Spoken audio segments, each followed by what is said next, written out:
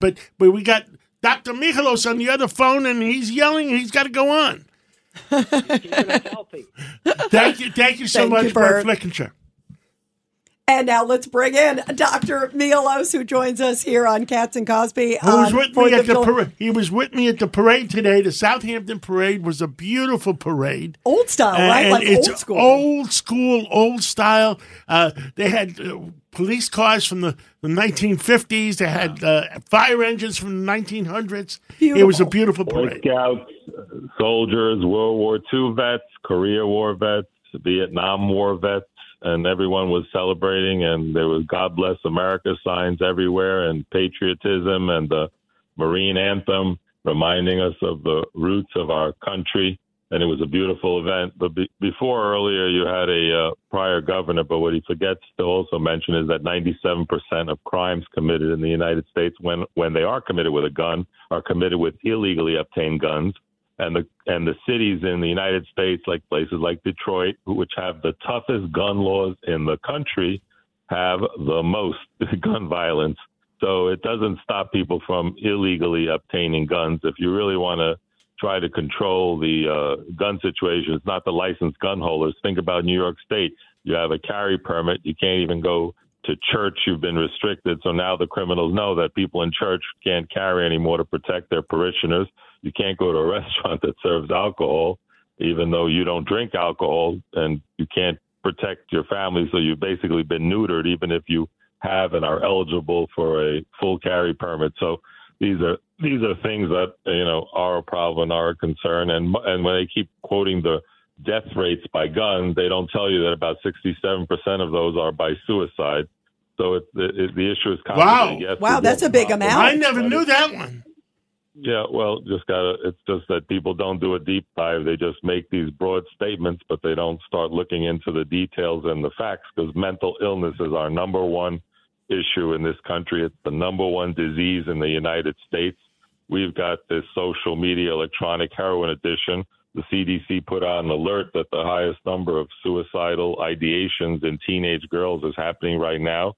And it's linked to this social media, electronic heroin use, where they're all comparing each other and attacking each other, and all the bullying that happens in social media. And record numbers of kids are being put on. There's a pill for everything. There's medication for everything.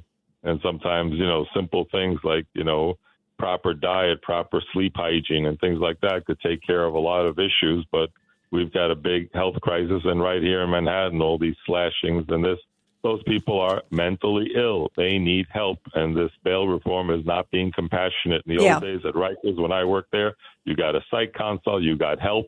Now you don't get help. You don't even get a shower. They throw you back out on the street. Well, so Dr. Michaelos, let's get to what we called you about. Yeah, by the way, he knows so much. Let's go to medicine. Yeah, and by the way, he's also a historian. He's everything. He's everything. Okay, and Dr. Michaelos, let me ask you about the fountain of youth, or what may be, through jellyfish. This is amazing.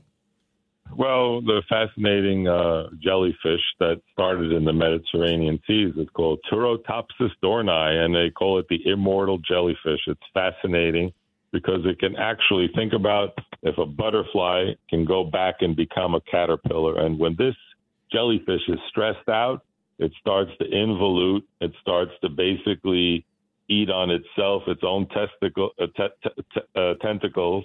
And then what it does is that it goes back into this dormant phase and then becomes like the equivalent of a caterpillar. And then it pops up again and basically continues to reinvent itself. And it's a rebirth. Immortal. So, look, a little bit about who our creator. We have been created. We're not an accident. We created. So somewhere in the computer head of ours, there's a program that can do that. There is. We know it. It's been identified. It's called the OSK gene. They've already done it reverse blindness in mice, and they've done it in monkeys, and they're starting human clinical trials within 2 years with OSK gene therapy. So our listeners can look that up. You mean I can fly my jet again when you fix my left eye? Yeah, it might be possible the way things are looking, and also spinal cord injuries. It tells the cell go back to an earlier stage. OSK gene therapy, follow the work of David Sinclair. It's like a computer. You know why? When the computer breaks down and you have the wrong thing, it says, would you like it to set the computer to an earlier time stage. Yeah. But we have to live to do that. So that's why I tell people, please check airnow.gov to check for the status of the air quality in your area. And people who have lung problems, now, please Linda Wagner that was with us gave us a program that you can check the air quality where you are. Yeah, well, that's airnow.gov is the website. You just put in your zip code and it'll tell you exactly what's going on. And I tell everyone, please stay, if you have lung problems, stay indoors with a HEPA air filter in the bedroom. And also all of us have to change the HEPA filter in our cars in the next 2 weeks. And I already did it once last week after the first fires, and my HEPA filter in my car was black soot, which was never that bad. That's a great point. That is a great point. That is a great point, Doctor. Change the HEPA filters in your air conditioners at home. Change the HEPA filters on your car's car. You don't think about it in your car. Wow. Yeah. I have an air quality index meter in my house, and in 8 years it never went off. And during the last fires, I got woken up at 3 a.m, and it was alarming that the volatile particles were elevated, the CO2 levels, and it was alarming. And I just woke up, and I've never heard that noise before.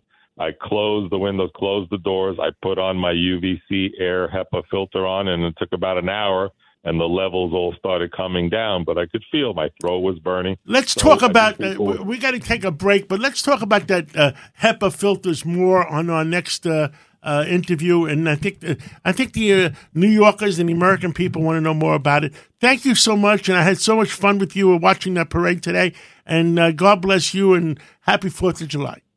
And thanks for letting me be on Katz and Cosby, and it's a great show. Thank you. We love you. Let's take that break, and when we come back, we have Congresswoman Nicole Maliotakis and talking. She's one tough lady. Oh, and a new discovery of cocaine at the White House. They had to evacuate it. We're going to talk about that and a lot more.